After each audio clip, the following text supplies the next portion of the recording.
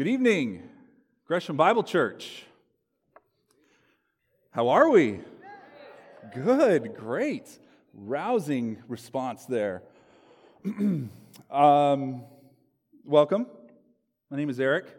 I'm excited to open God's Word with you this evening. We're going to be in 1 Peter chapter 4. So in my Bible and in Elise Peter's Bible, it's page 1016. I don't know what page number it is in your Bible. 1 Peter 4. Megan, plug your ears. There are 53 days until football season. So 7 weeks from Thursday, the Bills will play the Rams. The NFL season will get kicked off. I love football. I love the Seahawks. But I love the Oklahoma Sooners even more. I'm from Oklahoma. We'll get into that a little bit later. We've had 3 really great coaches at Oklahoma: Bob Stoops, Barry Switzer, and Bud Wilkinson. So I'm really excited for our new guy, Brent Venables. That's why that Lincoln Riley creep didn't work out, right? He didn't have the right name. But I want to talk about Bud Wilkinson for a moment. Bud is one of the greatest college football coaches of all time. He led my beloved Oklahoma Sooners to 3 national championships way back in the 1900s, in the 1950s to be precise. He won 83% of his games, which even today is good for 10th all time on the coaching list.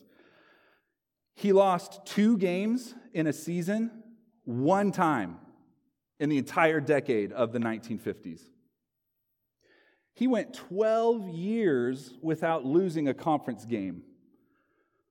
His most incredible achievement, though, by far, is his 47-game winning streak. Just unbreakable, right? It stands to this very day. It probably will never be broken. Case in point, a few years ago in 2005, USC got to 34 wins in a row, but they were still an entire season away from breaking Bud's record. Coach Bud was a brilliant football coach, and he was also a physical fitness fanatic. He served President John F. Kennedy on his Presidential Council for Physical Fitness. And while he was on the council, he was asked his opinion of football as it was gaining in popularity, becoming a national sport. So they asked him, "Coach Bud, what's your opinion on football?" And he said, "Football is lacking, for it consists of 22 men who are desperately in need of rest, being watched by 20,000 people who are desperately in need of exercise." And unfortunately, this statement can be applied to the church today. Some people will serve until they collapse. They need to learn to rest and how to say no. Some people need to step out of the bleachers and onto the field and get in the game. Our passage is going to give hope to those of you desperately needing rest, and it's going to call others of you out of the bleachers and onto the field. We are continuing our summer series on the church on display, looking at the one another passages throughout the New Testament, and I chose the passage on serving. I know about serving. I've served in many various capacities in this church over the last 15 years. And I was thinking it through. I think the only thing I haven't done yet is women's ministry. So if you need any help, worship night, I could bang a drum or something. No, I chose the passage on service, and then I dug into the passage, and I discovered that the main idea is not service. The main idea is that we love one another. We, the church, need to keep loving one another. And we'll see that we love one another in 2 ways: by showing hospitality and by serving one another. So here's our outline. Here's where we are going this afternoon. We, the church, are to live with open hearts, open homes, and open hands. All right? Let's read our passage. 1 Peter 4, verse 8. Above all, keep loving one another earnestly, since love covers a multitude of sins. Show hospitality to one another without grumbling. As each has received a gift, use it to serve one another as good stewards of God's varied grace. Whoever speaks, as one who speaks oracles of God. Whoever serves, as one who serves by the strength that God supplies, in order that in everything God may be glorified through Jesus Christ. To him belong glory and dominion forever and ever. Amen. Let's pray together. Father, thank you for your word, and would you now open our eyes to behold wonderful things from your law. Do this work in us, pour out your love in us so that it overflows.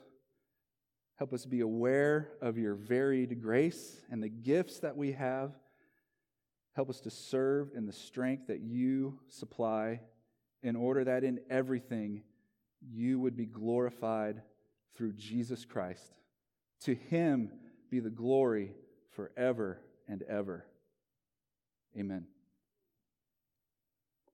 The context of our passage here is established up in verse 7. Peter says, the end of all things is at hand. The end of all things is at hand. So from Peter's perspective, as he writes this letter, Jesus has come. He has fulfilled all the law and the prophets. He died. He rose. He ascended into heaven. The Holy Spirit, the Helper, has come down and indwells believers. The end is near. The end of all things is at hand, meaning Jesus Christ can return at any moment to establish his kingdom here on earth forever. From our perspective, 2022, the end is nearer today than it's ever been. And tomorrow, the end will be even nearer than it's ever been. The end of all things is at hand. And since the end is near, verse 7 goes on and says, therefore, be self-controlled and sober-minded for the sake of your prayers. Self-controlled, sober-minded people are people of prayer. They're kingdom-minded. Be ready for Jesus to return by being self-controlled, sober-minded prayers. Be serious and be vigilant in your prayer. And then we arrive at verse 8. Above all, keep loving one another. The most important way to be ready for Jesus to return is to keep loving one another. And that's what I mean by open hearts. Keep loving one another. This isn't talking about affectionate feelings type love with people you get along with the people who are easy to love. This is the love of God in our heart pouring out on those around us. And Peter says, keep loving one another earnestly. The idea is with every ounce of your strength, consistently. Love the unlovely. Love the stranger. Love the person who is different from you. Love the person who has harmed you. Keep loving one another with all your strength, with every ounce of your strength. Love the one you don't get along with. Love the one that's hard to love. Love the person who doesn't think the way you do. Keep loving one another earnestly.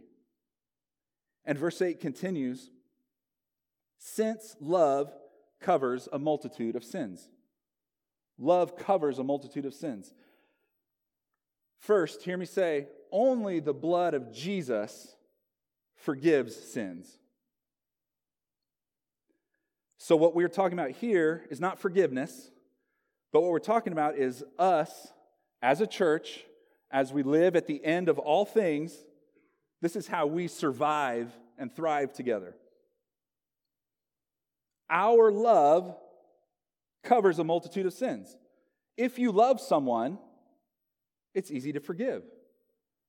Remember 1 Corinthians 13, the great love chapter. Look at what it says about love. Love is patient.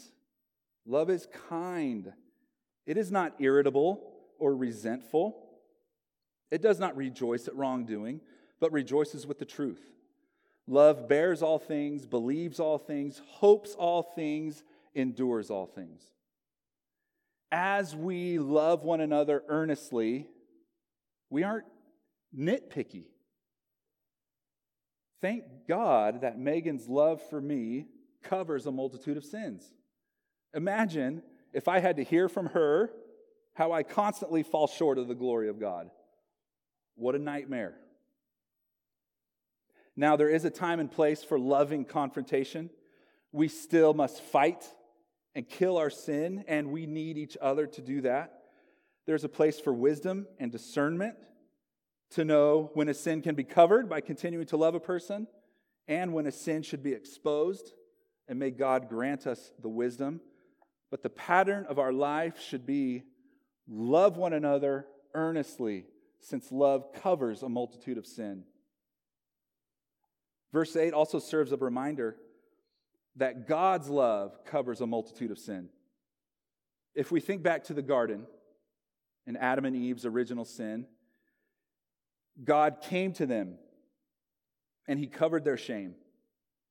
He made clothes for them, and He actually really covered them. They deserved death. The wages of sin is death. But God, in His love, covered them. We are sinners. And the holy, the perfect, the set-apart God still loves us. While we were sinners, Christ died for us. Verse 8 is a call to love one another with all our strength, to bear with one another, to not let petty differences divide us, to cover sins and not let bitterness fester and grow. We live with open hearts toward one another.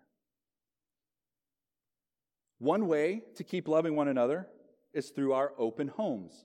So now we are in verse 9. Show hospitality to one another without grumbling.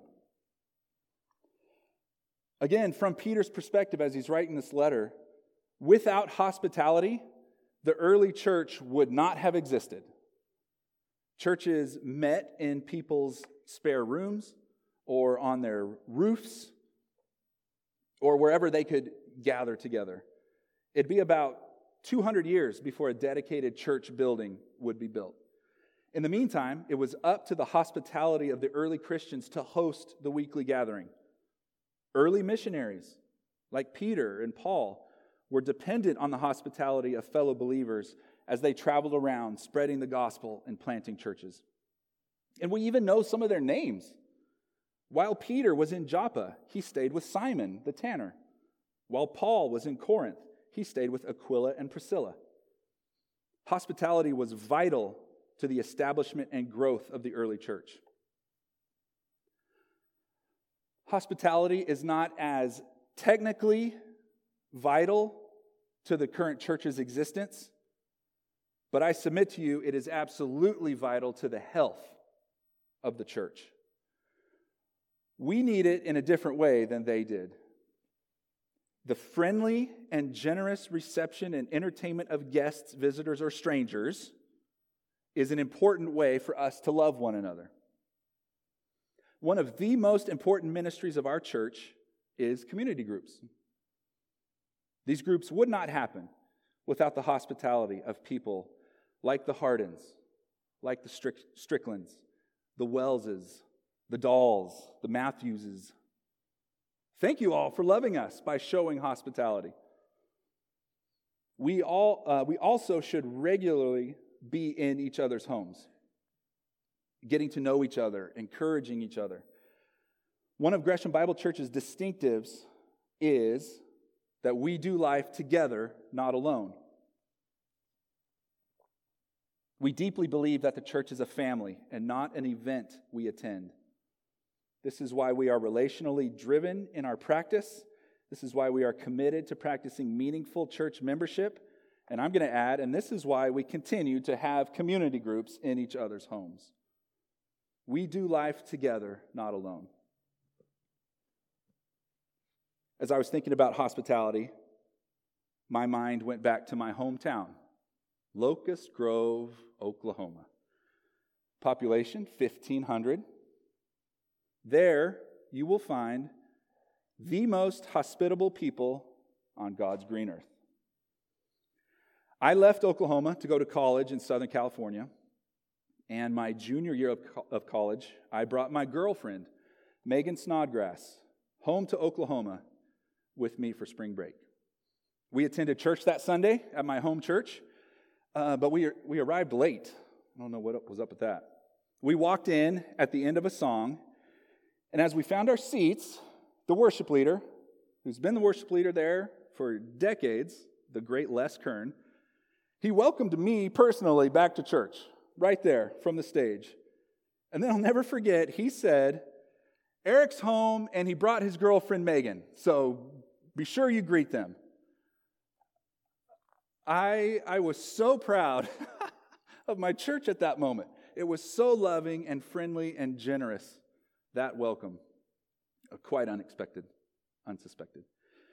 But the real reason I thought of home when thinking about hospitality is because of Terry Black. She is the most hospitable person I've ever known. Terry's son, Luke, was my best friend in high school. We were in a rock band together. I honed my drumming skills behind him, shredding that teal blue Stratocaster. We got into all kinds of mischief together.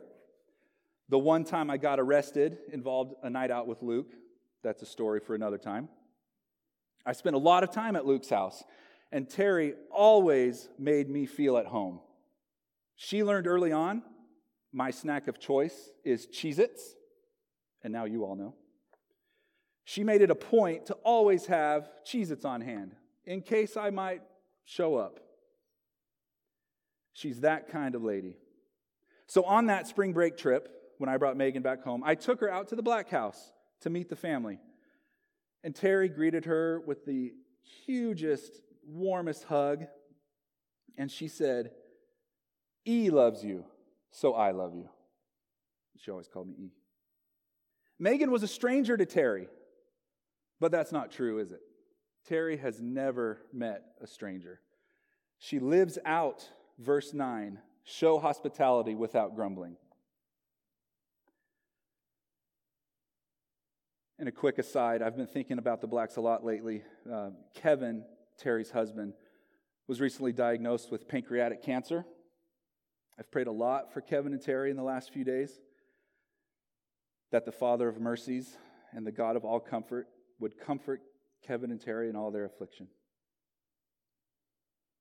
So show hospitality without grumbling. Without grumbling. Welcome people into your home, even if it's not spotless. Even if they show up unannounced. Insert whatever your biggest annoyance is. Our open hearts enable us to open our homes without grumbling. So we show that we have open hearts by having open homes and by having open hands. Helping hands, but I love alliteration, so we're going with open hands. Verse 10, as each has received a gift, use it to serve one another as good stewards of God's varied grace. All believers have received a gift from God.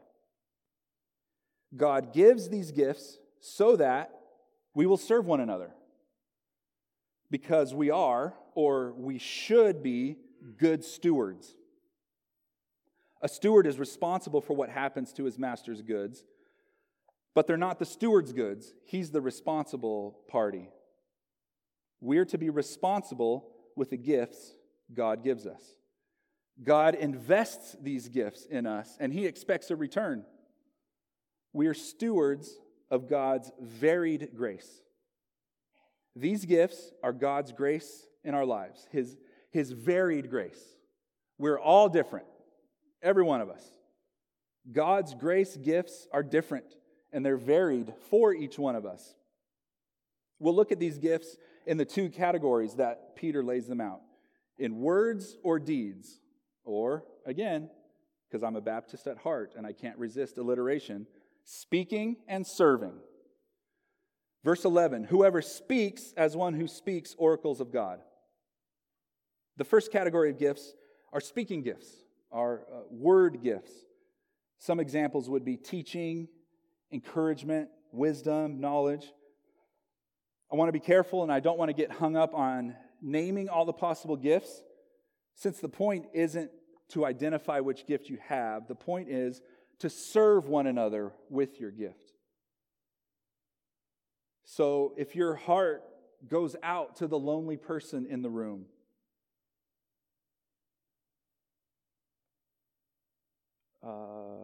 and you go to them and build them up and encourage them, you're serving them with your love and your empathy. If you love welcoming the newcomer to church, making them feel welcome and at home, you're serving them with your hospitality. Do what you're led or called to do in serving one another, and thereby act as a good steward of God's varied grace. Okay, for example, I believe I'm gifted to preach. Maybe at this point you would disagree, but I'm okay with that, because the whole process of preparing a sermon, of studying the Word, and of standing here and delivering it to you, it's life-giving to me. And verse 11 says, as I speak, I trust you're not hearing my whims and my opinions, but you are hearing oracles of God. Not that my word is God's word, but that what I am saying is in line with God's word, and that He takes it and applies it to your heart. All of us on the preaching team strive to speak to you the oracles of God. What you hear from this pulpit lines up with the Scriptures, and that's what they mean by the oracles of God, the Scriptures, the very Word of God. The other category of gifts is deeds or serving. Verse 11 continues, whoever serves as one who serves by the strength that God supplies. When we move back to Dexter in a few weeks, and you sign up to be on the setup team, and you arrive at 8 or 8:30 on Sunday morning, and you unload that closet, and you stack those chairs, you are loving us by serving us, and God provides the strength. When you're rocking crying babies in the nursery, or corralling wandering toddlers, or middle schoolers, or high schoolers, you are loving us by serving us. God provides the strength. When you greet or lead us in singing or elder over us or serve as a deacon or lead a summer book group, you are loving us by serving us, and God provides the strength. We are to love one another earnestly with all our strength, and then here it is, God provides the strength. You will never run out of the strength required to love one another, because God will never run out of strength. The well from which we draw is bottomless. If you are not currently actively serving in the church, I hope this word encourages you to find a place to use your gifts. Talk to Jordan about helping in youth group. Talk to Carrie or Bethany about serving in a kids class. Talk to one of our deacons, Sarah, John, Rachel, Jason, about opportunities to serve and use your gifts. There are many varied opportunities. Seek them out and love us by serving us with your gifts. Now, there's another group out there, and I'm part of this, who need to cut back on your serving.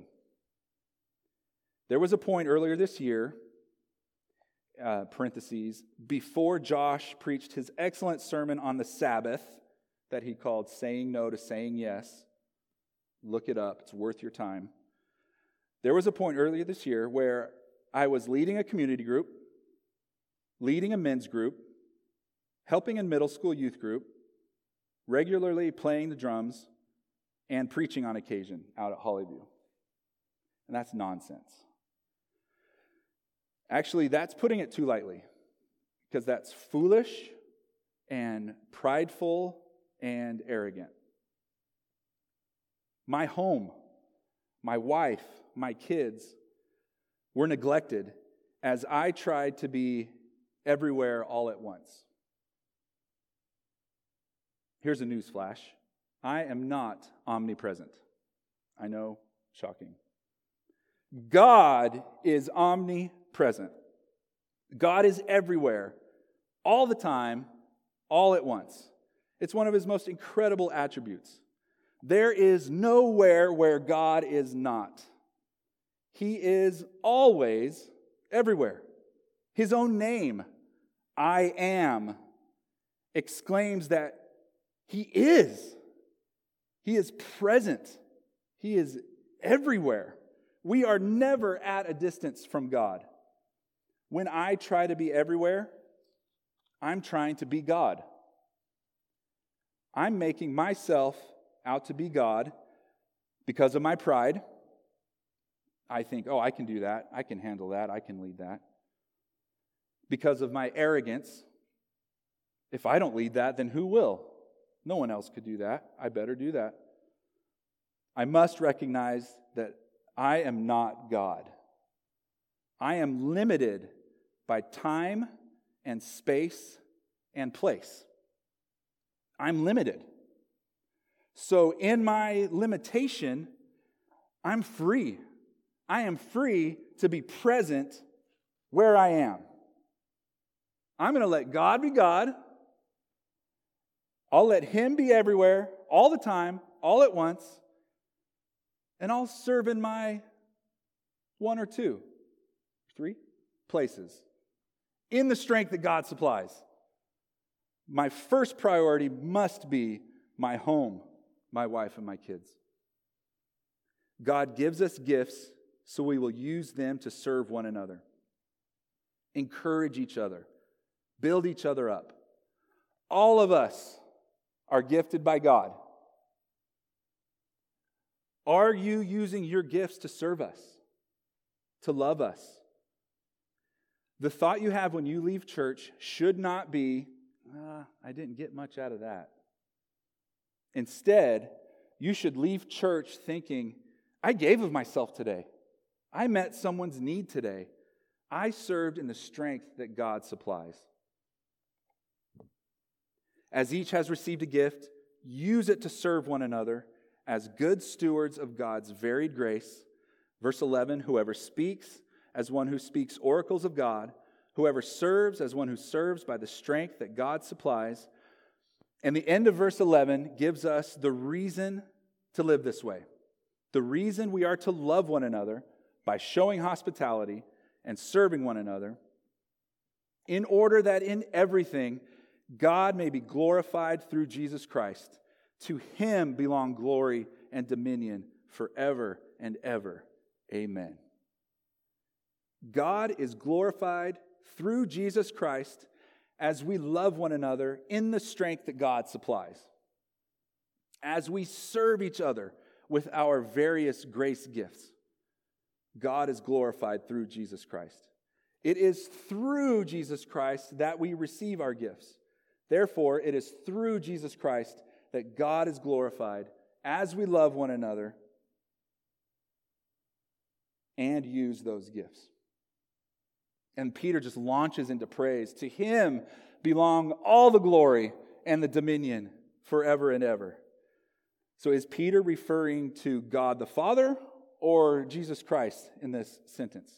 Yes. Probably Jesus, but yes, either way, it's wonderfully true. To him, to God the Father, belong glory through Jesus and dominion, that is might and power and supremacy and sovereignty and control forever and ever. and also to Jesus Christ belong the glory and the might and the power and the sovereignty forever and ever. Amen. Church, the end of all things is at hand. Keep loving one another earnestly. Show hospitality and serve one another in the strength that God supplies. If you've been on the sidelines, it's time to get in the game. Exercise your gifts for the good of us all. Jesus makes this possible. He provides the strength. Trust Him for it. This isn't a call to grit your teeth and try harder at being loving. Consider what God has done for you in Christ Jesus. He redeemed you from slavery to sin. He raised you from the dead. He gives you His own righteousness. He promises to be with you, to never leave you. That should make your heart sing. To Him be the glory and the dominion forever and ever. That should motivate you to live life worthy of the calling to which you've been called, to live holy lives by loving one another in the strength God supplies. If you're here and you don't believe what I said, if you haven't trusted Jesus for the forgiveness and covering of your sins, the end of all things is near. We will all give account to God the judge. If you stand before Him on your own, you won't stand a chance. But if you trust His Son, Jesus will stand in your place. God the judge will see His Son and He will accept you based on what Jesus has done. To Him belong glory and dominion forever and ever. Amen. Let's pray together. Father, thank You that You are everywhere and You are all powerful, and the strength that You provide will never run out. Keep us close to You. Help us to tap into that. Help us to use our gifts to love one another. That You, Father, would be glorified through Jesus Christ, in whose name we